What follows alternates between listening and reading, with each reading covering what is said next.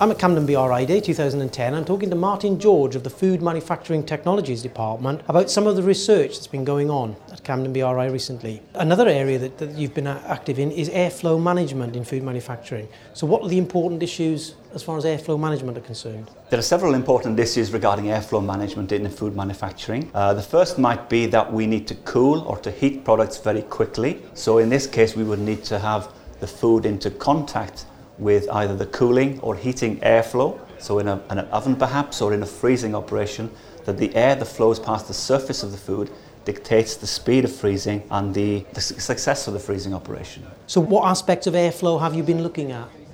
So we've looked at different aspects of airflow. These might be how the properties of the food product itself affects airflow. For example, the shape, the texture, the surface profile of the food material itself, but also how different pieces of equipment themselves dictate airflow.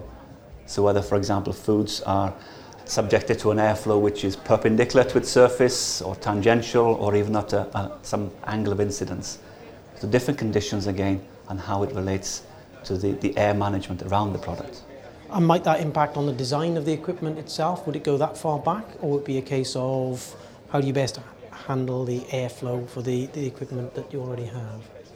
This could also, I think, have a bearing on the design of the equipment. It would allow us to design equipment that has a much better rate of heat transfer perhaps, whether it's heating or cooling, and it would also give us some design rules that could be used for future design of more optimized equipment. That's great, thanks very much indeed, Martin.